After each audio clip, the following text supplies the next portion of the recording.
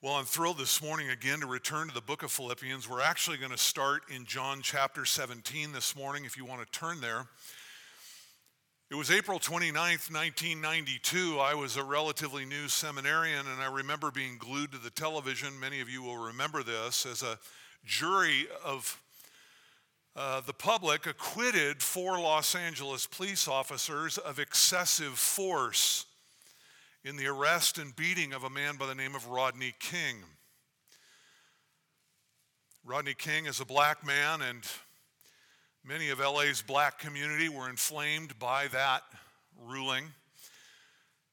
And in the 6 days of riots that ensued, 63 people were killed, more than 2,300 injured, 12,000 people were arrested.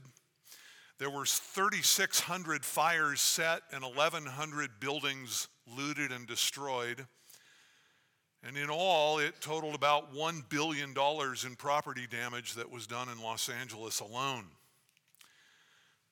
Rodney King, the man who was batoned, famously appealed to the public saying, quote, "Can't we all just get along?" And it should be obvious to anyone who has even remote association with the Bible that Rodney King's question, really what was a plea from him, is answered resolutely in the Scripture. The answer to the question of can't we all just get along is no.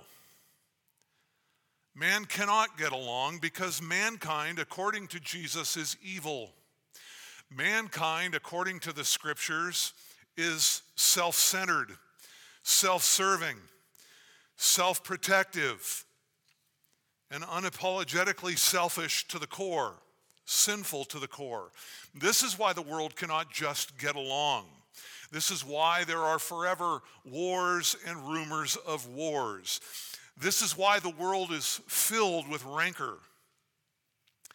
This is why things are so volatile all of the time. This is what's wrong with the world around us.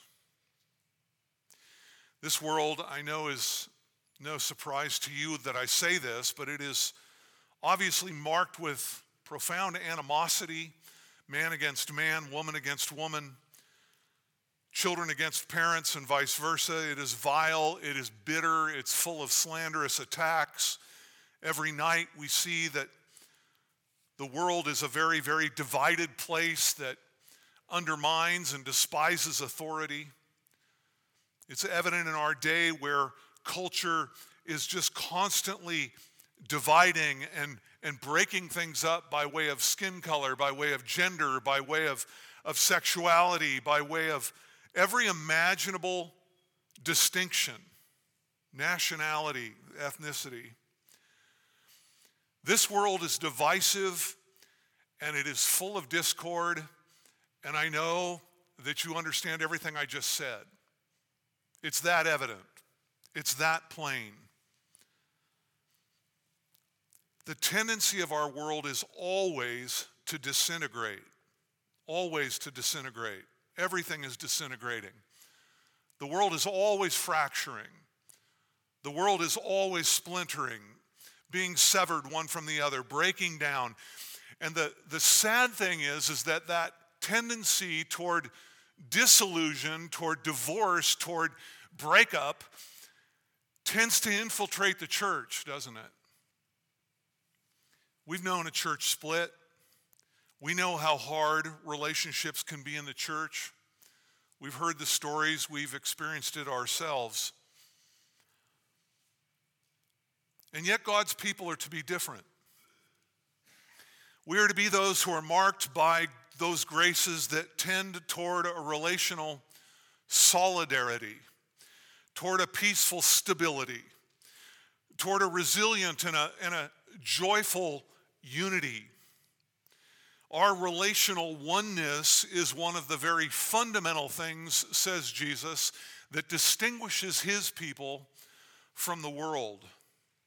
It's our togetherness and our relentless commitment to one another and love for one another in Christ that manifests the power of the gospel of Jesus Christ to turn self-centered people into other-centered people who seek to die to themselves that they might live to the glory of God and the good of one another.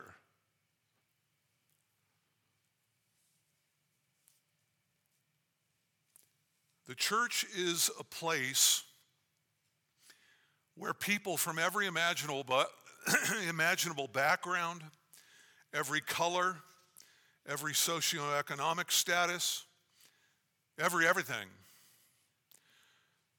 come together in love and unity. And we are to be a people not characterized by rancor and division and strife and hatred, but love and fellowship, frankly, that the world can only envy. Look with me at John 17. You'll see that there is a reason that this is the case. And we'll pick up in verse 20. Jesus has been praying just before he goes to the cross. And he's had his disciples in view. But he here in verse 20 begins to broaden that prayer to all of us who would believe in Christ through the apostles' teaching. Look at verse 20. I do not ask, Jesus says, on behalf of these alone, but for those who believe in me through their word. What does Jesus want? Verse 21, that they may all be one.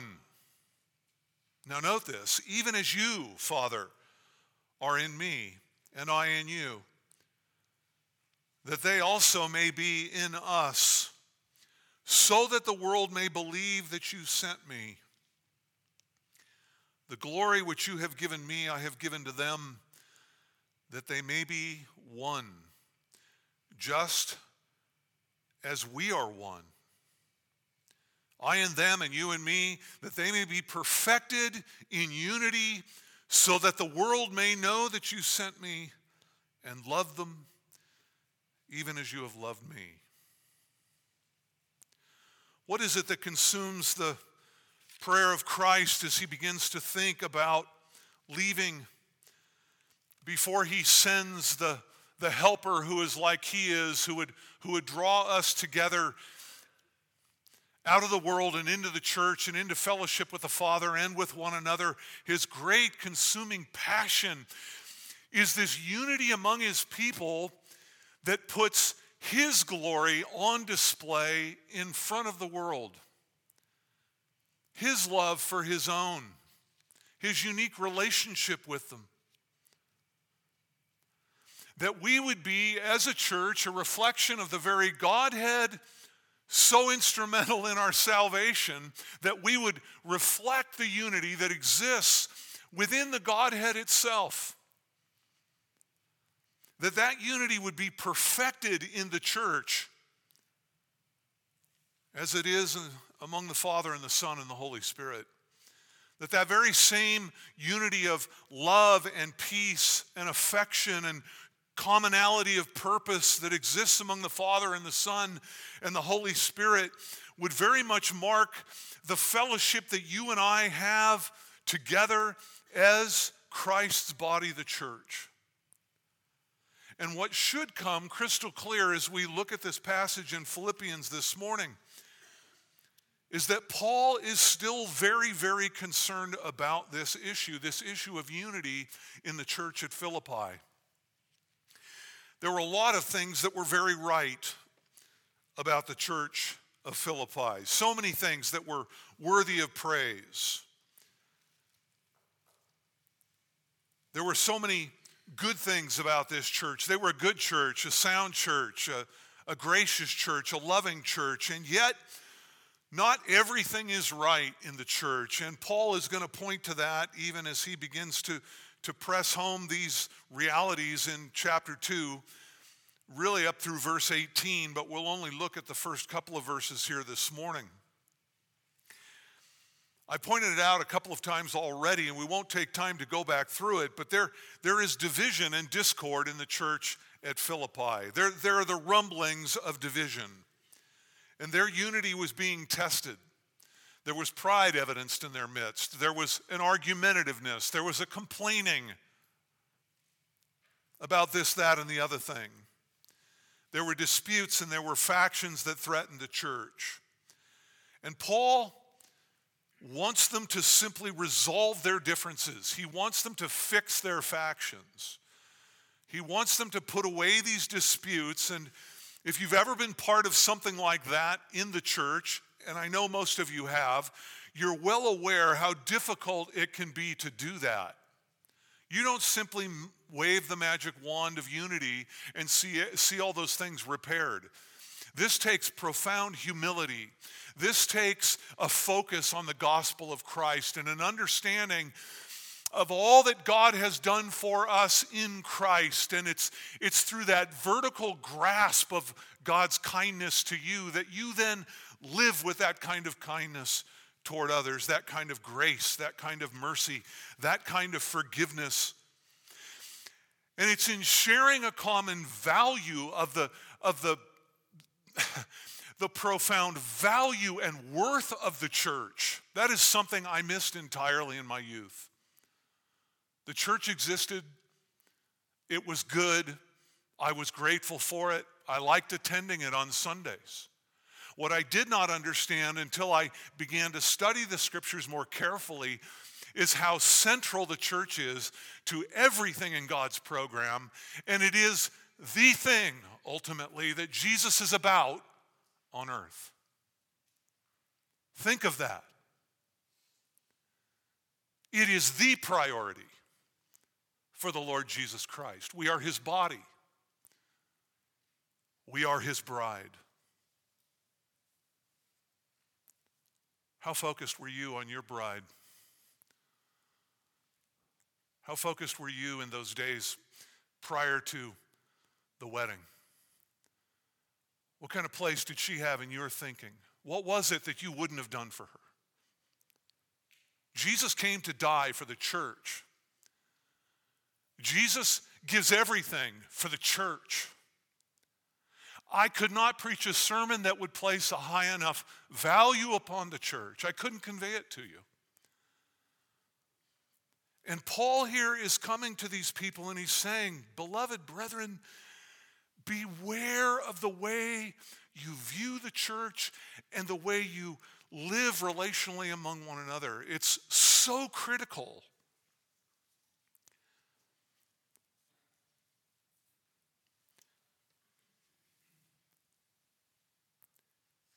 We are being called in this passage and in really page after page after page of the New Testament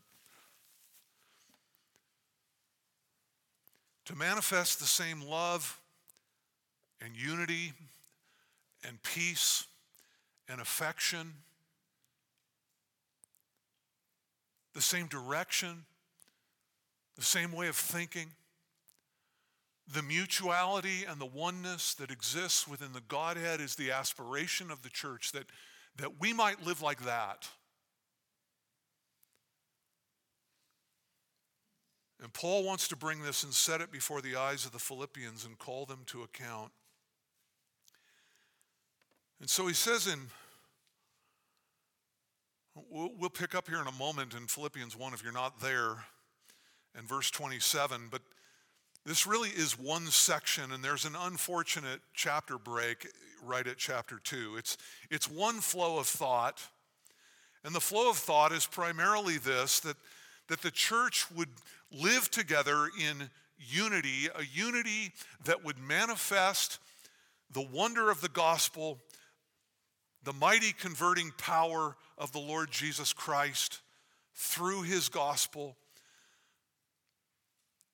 And Paul says we want to stand together on the truth of the gospel. We want to strive together for the faith of the gospel. We want to suffer together for the cause of the gospel. And the common thread through all of this is that emphasis of, yes, you're going to do those things. You're going to stand, you're going to strive, you're going to suffer, but it's all together. It's y'all, not you. And Paul makes this very earnest appeal to unity in the life of the church. Let's pick it up again in verse 27. Only conduct yourselves in a manner worthy of the gospel of Christ. You'll remember that's the main verb of this section. This is the call. Conduct yourselves in a manner worthy of the gospel of Christ, so that whether I come and see you or remain absent, I will hear of you that you are standing firm in one spirit, with one mind, striving together for the faith of the gospel, in no way alarmed by your opponents, which is a sign of destruction for them, but of salvation for you, and that too from God. For to you it has been granted for Christ's sake, not only to believe in him, but also to suffer for his sake, experiencing the same conflict which you saw in me, and now hear to be in me. Therefore, if there is any encouragement in Christ, if there is any consolation of love, if there is any fellowship of the Spirit, if any affection and compassion, make my joy complete by being of the same mind, maintaining the same love, united in spirit, intent on one purpose, doing nothing from selfishness or empty conceit, but with humility of mind, regard one another as more important than yourselves. Do not merely look out for your own personal interests, but also the interests of others. Father, take these words, do what no man can do, but you alone, Lord, and that is send forth your word for the purposes that you wish to send it forth. Accomplish your purposes. May it return to you, Lord, with good fruit. We pray that we would be soft and supple hearers, not who deceive ourselves, but those who do what you teach. Oh, Lord, that we would take the seed of your word in deep, and that it might grow up and strong and produce fruit in our lives to the glory of your name. Amen. This earnest appeal for unity in the life of the church, Paul really is appealing for the fulfillment of the very prayer of Jesus in John 17, that we would be one as the Godhead is one. And what I want you to see and consider here this morning, we're not going to get as far as I had hoped, but what I want you to see is what Paul is really thinking about. He's writing a letter. You've written letters. You know that in order to write a letter, you've got to think about what you want to write. And yes, Paul is writing uniquely in that he's writing under the inspiration of the Holy Spirit. But Paul is not merely a hand being carried by some mystical pen. Paul is thinking thoughts by the Holy Spirit, which are being recorded as the infallible, inerrant Word of God. But what is it that is in his mind? That's always the question when we come to the text. What does the author mean? Why did he write what he wrote? When he calls us to live in a manner worthy of the gospel of Christ, what does he mean? What is he thinking about?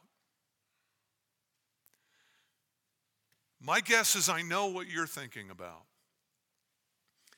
If I were to ask you, are you living a life worthy of the gospel of the Lord Jesus Christ? Most of you would begin to take inventory of your life, and you would begin to think to yourself, well, yeah, I mean, in many ways, I mean, I'm really super consistent about faithfully reading my Bible. I set out and I've developed that discipline of reading through the scripture every year, and yeah.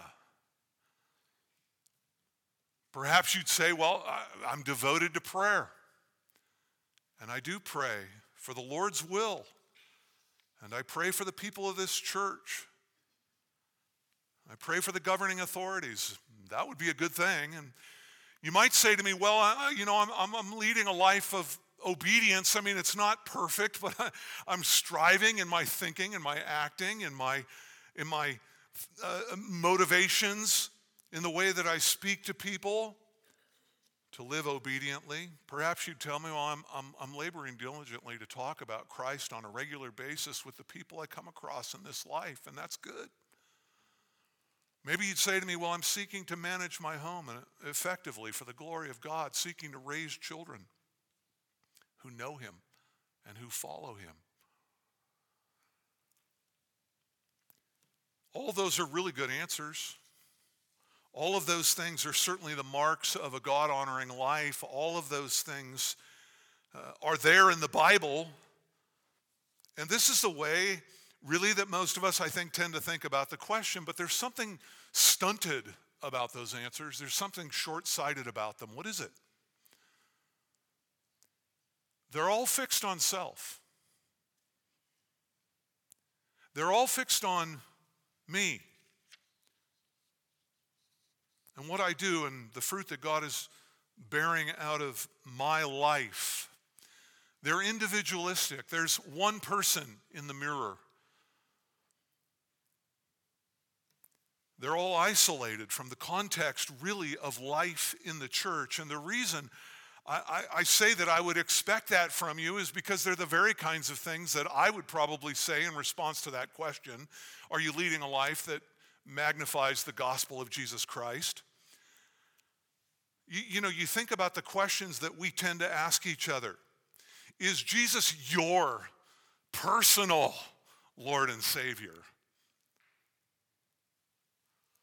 How's your walk with the Lord? How's your quiet time going?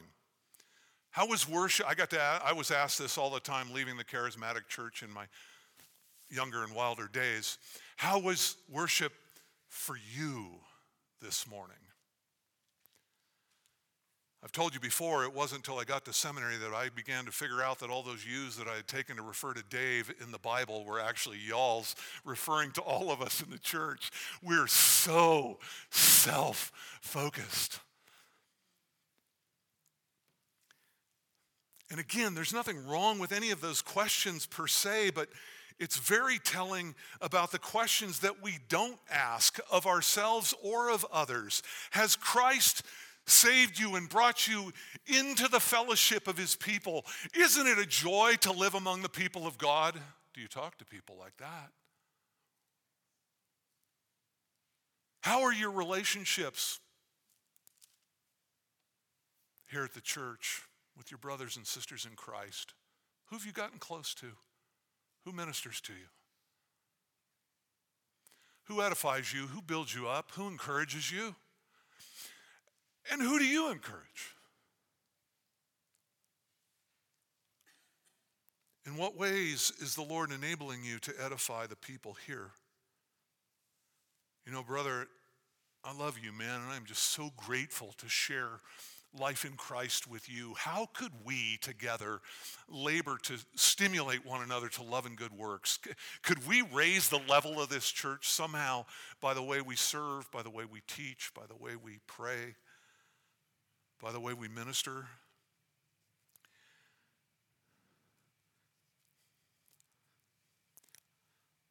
See, the problem is we're thinking more like Americans than we are like Christians.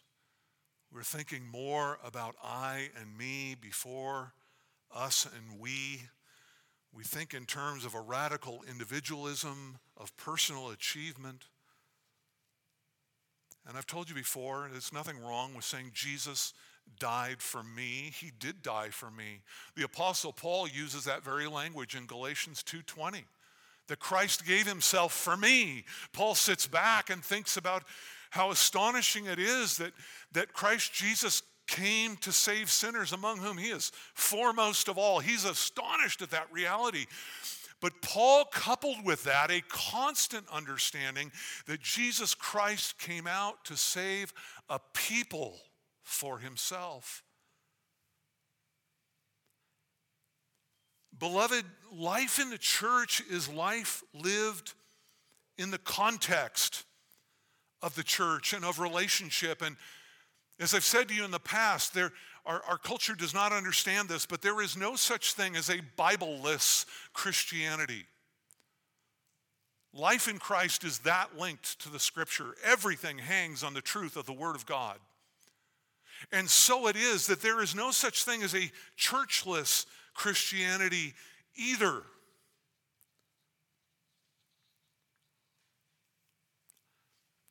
We come out of COVID and people say, man, I tell you what, I missed the church in those 8 or 9 weeks when we did not meet. That was really hard to be away. And I praise God for that realization.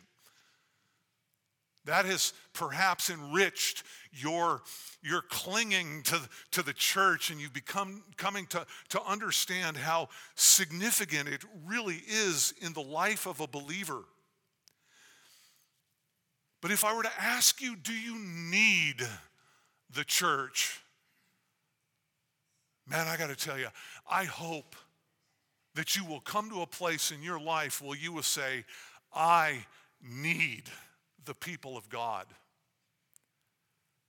There's no sense of independence in my life. Wouldn't you like that in your family? Wouldn't you like your children to sit around your table and not think of themselves by way of somehow independent from your name and who you are as a people, but they would say, no, I need a mother and a father. I need my brothers and sisters. I need my grandparents. I love this family. We all want that in our families. Can I tell you there is a family more enduring, more eternal? There is something thicker than blood, and that is the Spirit by which we're bound.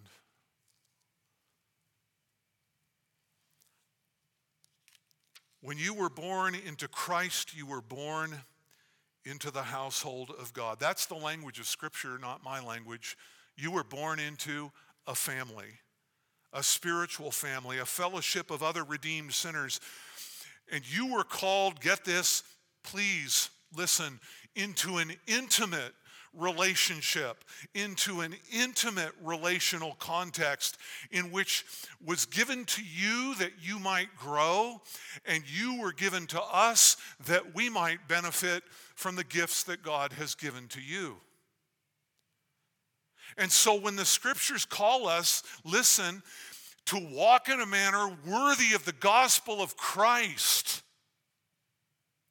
worthy of our calling, it does so most commonly. You can mark this over the years ahead as you go reading through your annual Bible reading program. You will see that that call of a worthy walk is almost always in the context of the church. There is an intense corporate emphasis to the worthy life. It's about the way we live among God's people. There is a profound emphasis on the vital importance of the church, and that is absolutely a missing piece in American Christianity, in the American gospel. We tell people, come to Jesus, He'll save you, be born again. But we don't help them understand that the infant in Christ has no hope of really developing much in the graces of God apart from the family of Christ in which he was born to be raised. How vital it is to grow up in the church where you can be sanctified.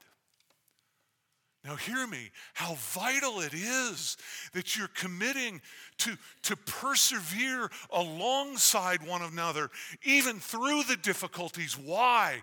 Because it is those very difficulties that make us grow in the likeness of Christ.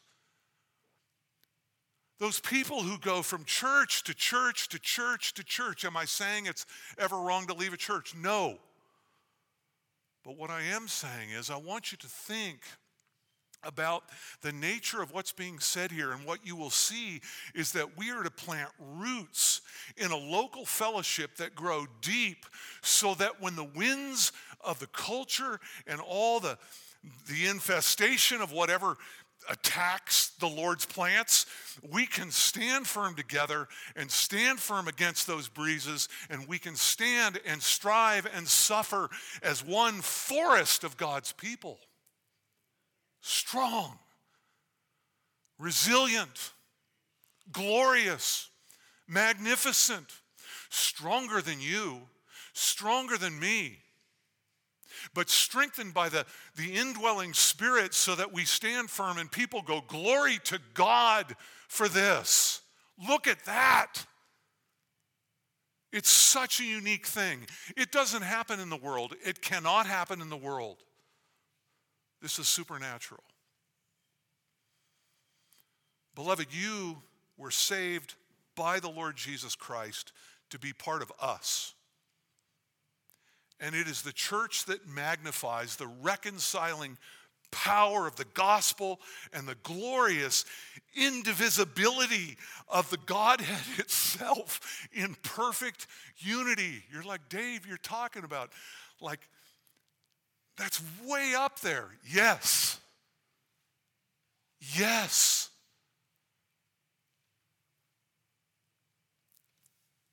And it'll be realized in heaven, but we must strive to see it realized now.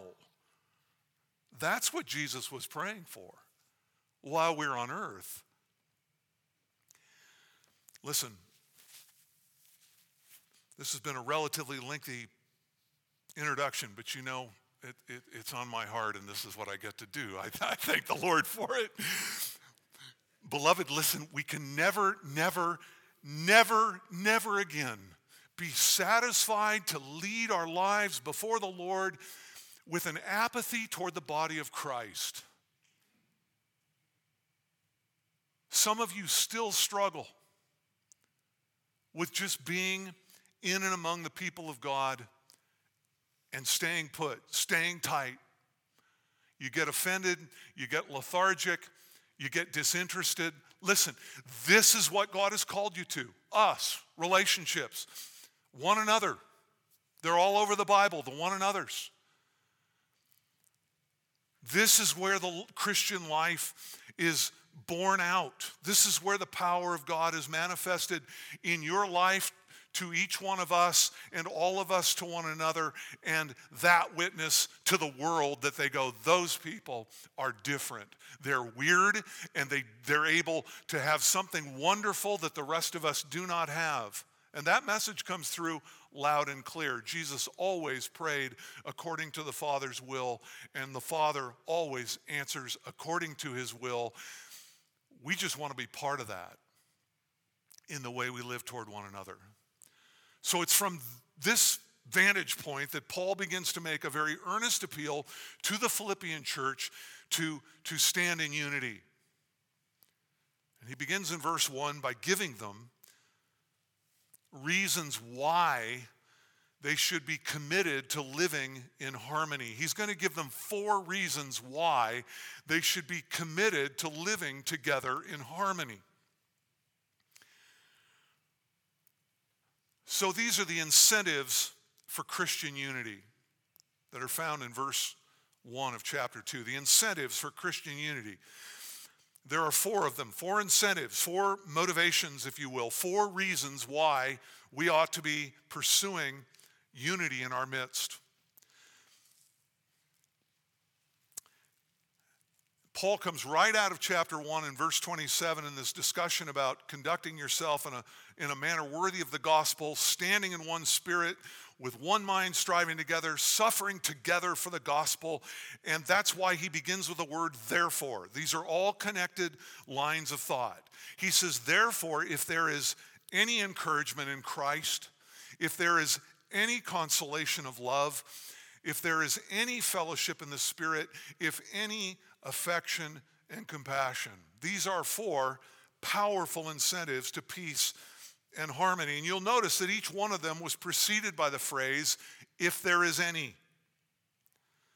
It's important that you understand what Paul is doing here, because it comes across in English in a way that is a little bit muddied. Paul is using a very intentional rhetorical device here that is intended to stir the Philippians' reflection upon all that God has done for them in Christ. In English, when we say if, we're usually speaking about something that is, something that we don't know what the result is going to be. The result is in doubt. We're a little unsure. It's kind of a conditional statement. You know, if it doesn't rain today, I'm thinking about mowing the lawn. There's nothing of that here. That's not at all what Paul is saying. There's no uncertainty. There's no doubt.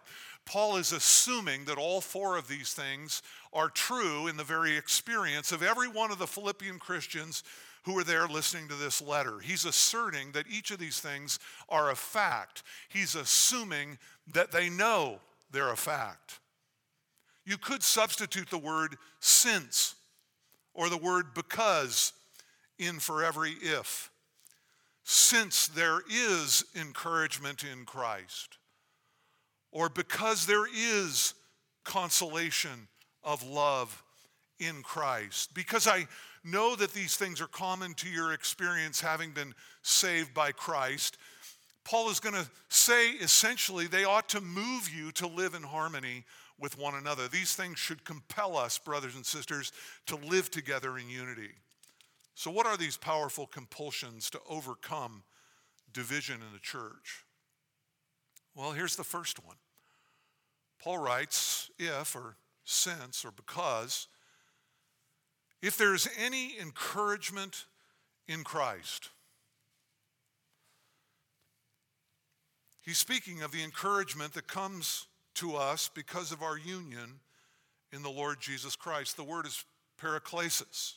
It means to come alongside and to help. It has the idea of coming alongside someone to encourage them by counsel, by exhortation, by admonition. It's to bring words, really, that edify and help someone in need. In fact, this is used of the Holy Spirit. He's called the Paraclete in John 14 and 15.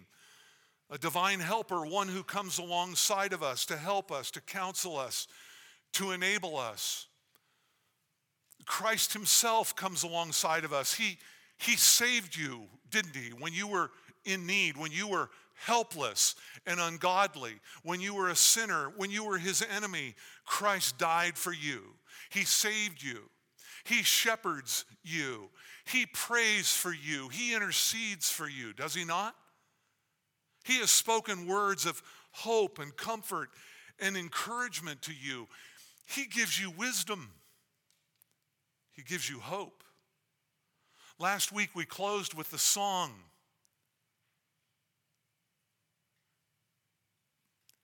And it didn't pop like can I confess to this?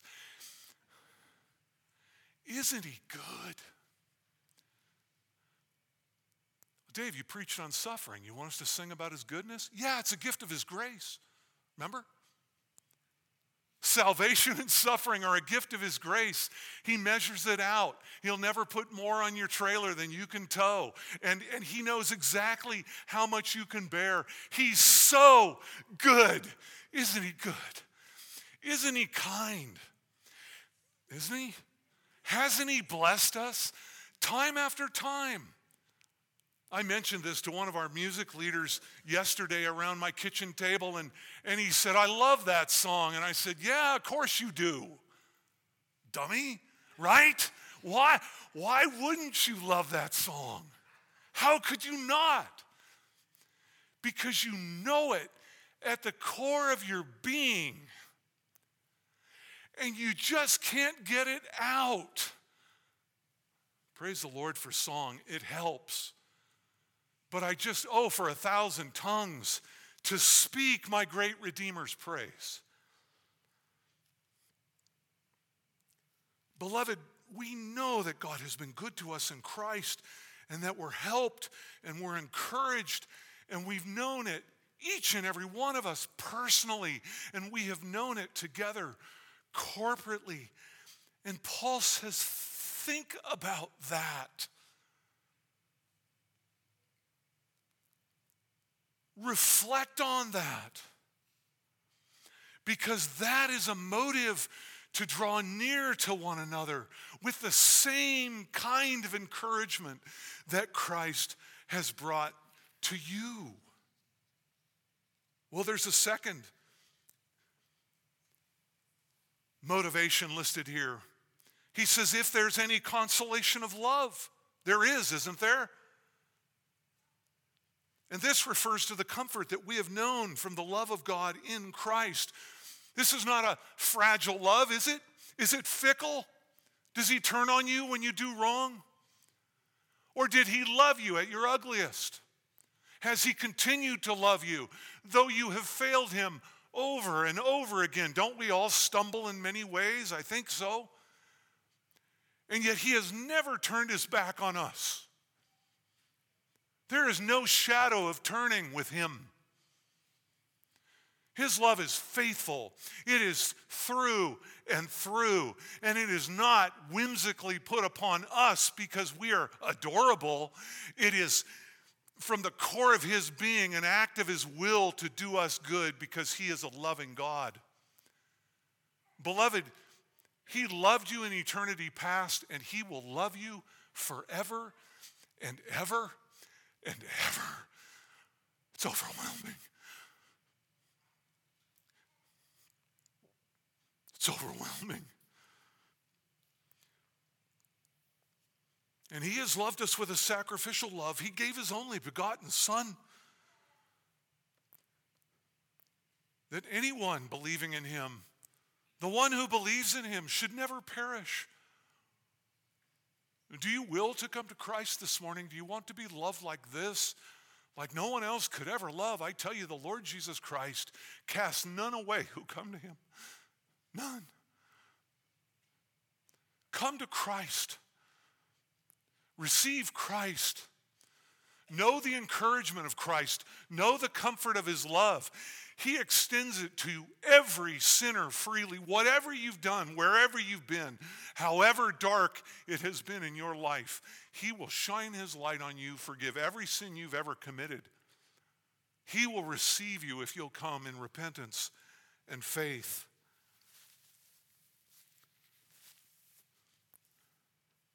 Haven't you found consolation in that reality?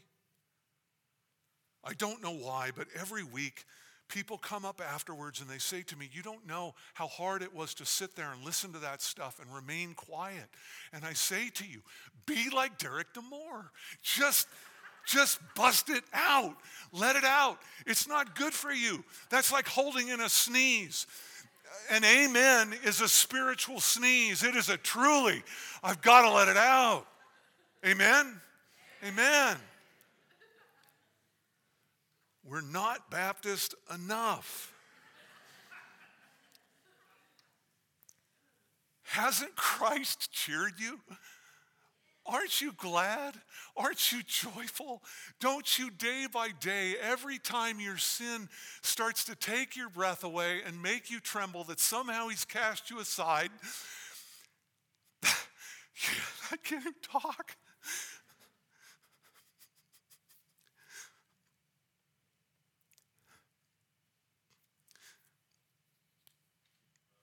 The comfort of knowing Christ has accepted us and forgiven our sins and accepted us as his own, and that he is not ashamed to call us brothers. And that is the Father's will that he will raise us up in the last day and we will be with him forever and ever. I'm speechless. Beloved, you've known what it is to be loved like that sincerely and sacrificially. And that ought to move us to love one another in the same way.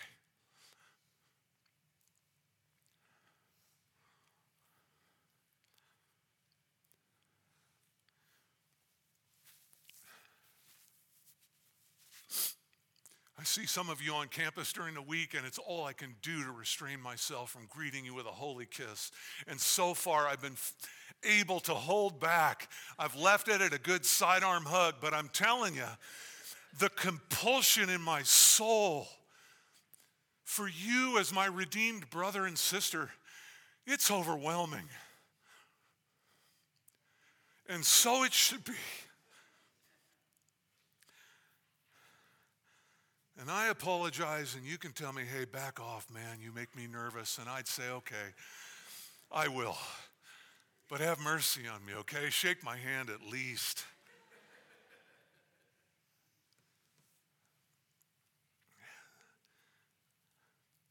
There's another motive to draw near to one another.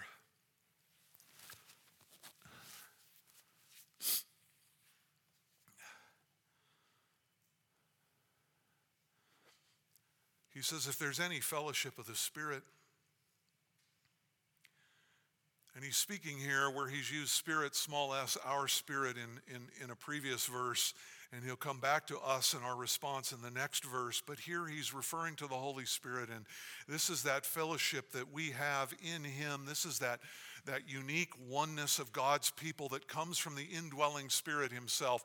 This is not some esoteric, ethereal, ecumenical, feel-good fellowship that's orchestrated by men where we draw up a bunch of lines and we make a bunch of compromises and we all sort of say, okay, you in, I'm in. We sign on the dotted line. That is not what he's talking about here. No man can create this kind of unity, this kind of fellowship. It is organic. It is within us. It is living. And it is powerful. It is supernatural. And it came to you when you were baptized into the body of Christ by the Holy Spirit. We share the same spiritual DNA, if you will. We are, in the words of 2 Peter 1:4, partakers of the divine nature. That's you and me together. That's amazing. It's astonishing. And we share this together as the household of God. As I said, we are a family. We have a common Lord and a common life and a common faith and a common hope. And that should put an end to all the factions and every friction. And yet sin molests. But brothers and sisters, we've got to be committed to this, to the preservation of this unity that we share in the Spirit of God. That's Ephesians chapter 4. We've got to be diligent about preserving it. How can it be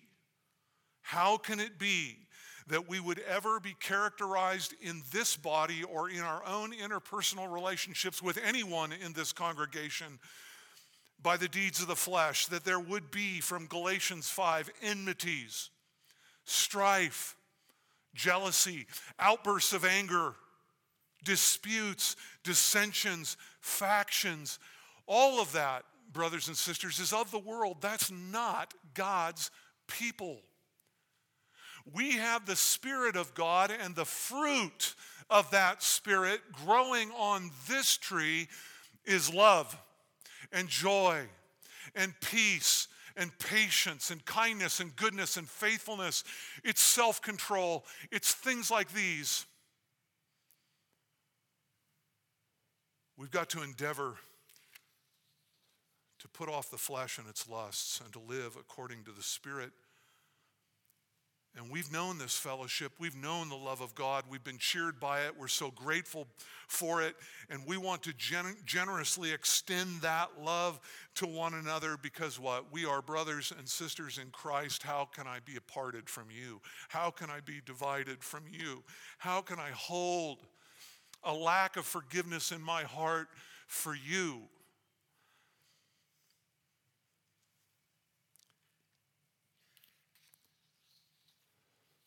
We have the encouragement of Christ, the love of Christ. We have the Spirit of Christ. And we know, fourth, the affection and the compassion of Christ. He says, if any affection and compassion.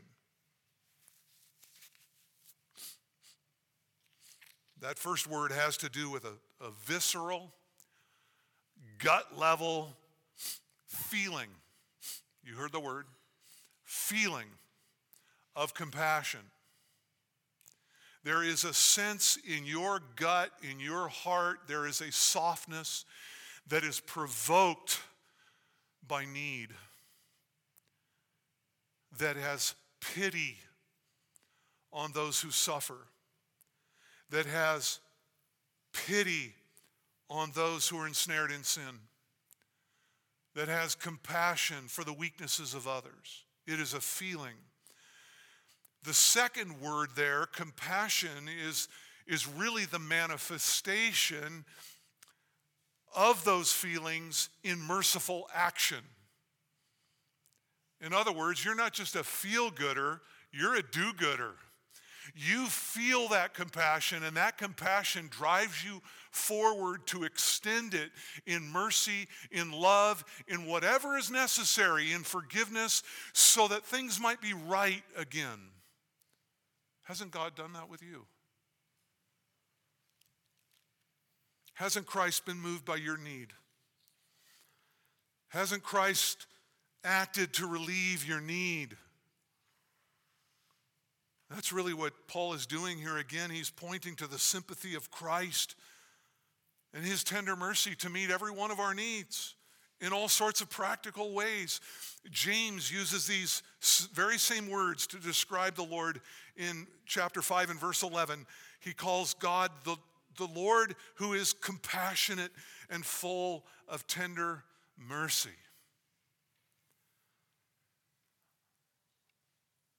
You know something of the mercy of God, right?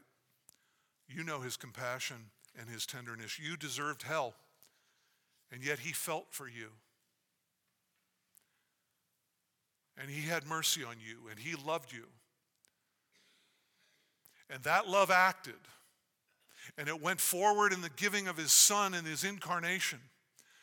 And then those 33 years on planet Earth, living in all the indignities of human flesh, and then he gave himself and became obedient, Paul's going to say, even to the point of death, and that on a cross. And he rose again on the third day, and he is interceding on our behalf before the Father even now, and he is coming yet again to take us to himself. If it were not so, he would have told us. This Christ, who's done all of that, born of his own compassionate and merciful heart, now through the pen of the Apostle Paul appeals to us as a congregation. You live like that toward others. You manifest that toward others. You manifest that particularly toward those who are unsightly to you, who are unlovely to you, who are difficult to you, who've been unkind to you, who don't deserve your love. You know that's the mark of the children of God, right? That you do it to those who don't deserve. Remember that? Jesus said, you love your enemies and pray for those who persecute you, because if you just greet the people who greet you, you give high fives to high fivers. What's that? Everybody does that. You have people over to your house, they in return invite you over. What is that?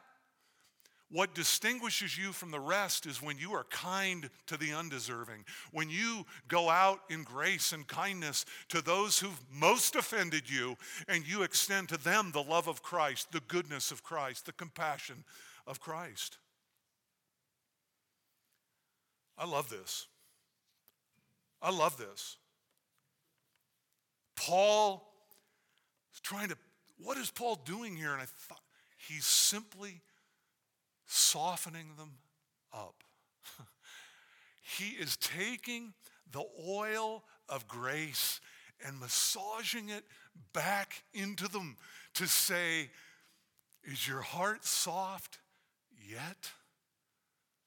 Have you contemplated long enough what Christ did for you so that you are ready to go out and live toward one another in the same fashion? Freely, freely you have received. Freely, freely give. And since you have experienced all these spiritual realities, and because you know what it is to be treated by Christ in this way, then you go live like it, like a church should. You cannot go on having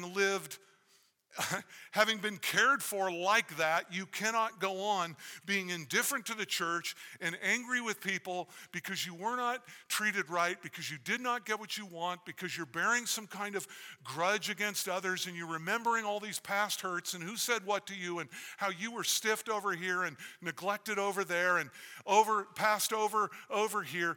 Friends, let it go. Your focus is on the wrong thing. You exist to be the Lord Jesus Christ, his hands and his feet, his heart, his compassion, his kindness, his mercy to others. You die to yourself, and set an example for the rest of us to follow. God didn't treat you like that. God has reconciled you, brother and sister. You who were once irreconcilable, you who once wanted nothing to do with him, he has reconciled you to himself, and therefore he has also reconciled us to one another. And we've been called into one body, and we're to walk in that body in unity. And that is what makes the church of the Lord Jesus Christ such an utter and amazing spectacle to the world. Paul is not simply looking at them and saying, hey, like a lot of us do with our kids, right? Hey, knock it off. He says that to the Corinthians. But to these guys, he says, hello, Paul with the Corinthians, he's just like, stop sinning. Oh, okay, Paul. Here, though, he's softening them up. He wants them to think and to be driven by these motivations. He's not just saying, get along, do your best. Hey, why don't you all just lay your swords down. He's got them focused on all the blessings and the benefits that we receive in the Lord Jesus Christ. And that should motivate us to live in relationship with one another, especially with those who are difficult, in a way that mirrors him, in a way that honors him, in a way that glorifies him. Well, what does a church look like that is unified? That will have to wait for next week. Can we leave it here?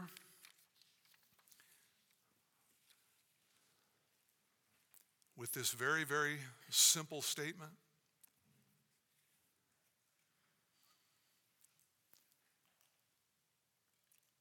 The church is precious to Christ.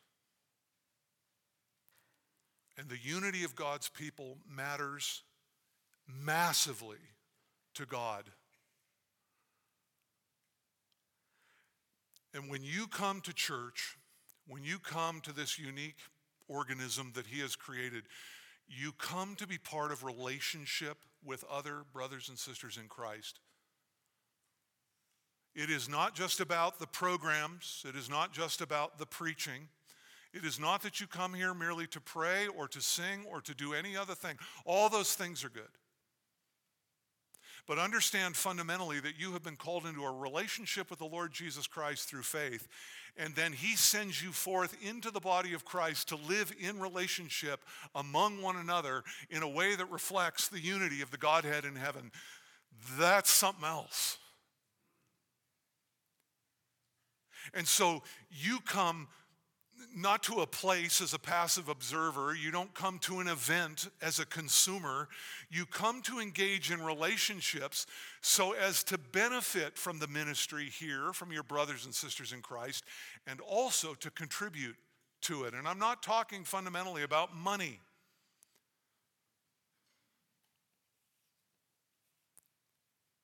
Let me ask you as we leave, how are your relationships with your spiritual siblings? Anybody need to leave their gift and go find their brother and get things right?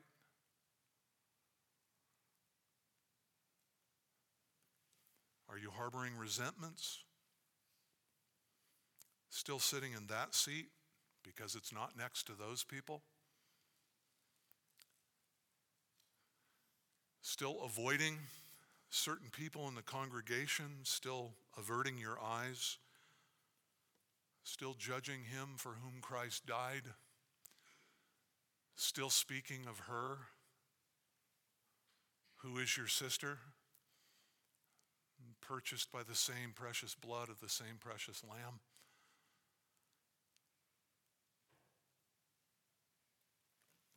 Did you just come in today to get your weekly dose of song and sermon and then make an exit? Is that the picture we're left with in Scripture about what the body of Christ is about?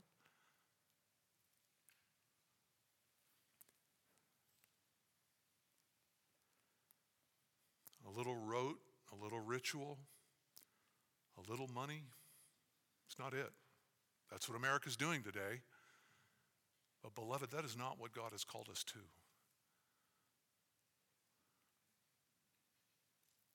Church is about life together, bound as redeemed sinners in one body, under one head, devoted to one another in love, and walking in a unity that pleases Christ.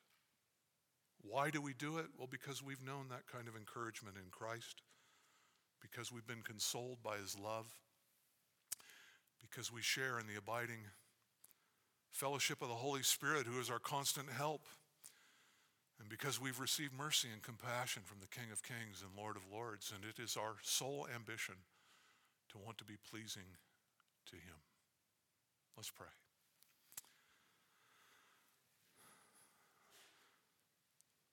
Lord, you have loved us so generously, so lavishly, and we are so small-minded and so prone to forget.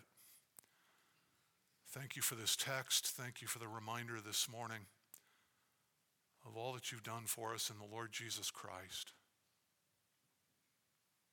Lord, the encouragement and the comfort we have, the tender mercies that we've received, the compassion that you've shown us, for the indwelling Spirit who does everything for us in the Christian life. Really, Lord, we are the recipients of blessing upon blessing upon blessing. I pray this day that these things will never leave our minds or our hearts, that you would anchor them with barbs, that, Lord, you would produce in us a humble Christ-likeness that denies self and takes up a cross and seeks to follow in the footsteps of our blessed Lord, who loved us with a love that confounds the world. Lord, may this church confound the world by its love for you and for one another. These things we ask in Christ's name. Amen. That is the way to sing in response to the truth of God's word. That is an encouragement. That is pleasing in the sight of God, but it is an encouragement to each of us, yes? How can we fumble with our tongues and hum our songs? Beloved, it fills our heart. Sing as though it were the last song you'd ever sing on earth.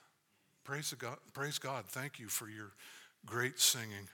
Finally, brethren, rejoice, be made complete, be comforted, be like-minded, live in peace, and the God of love and peace will be with you. God bless you.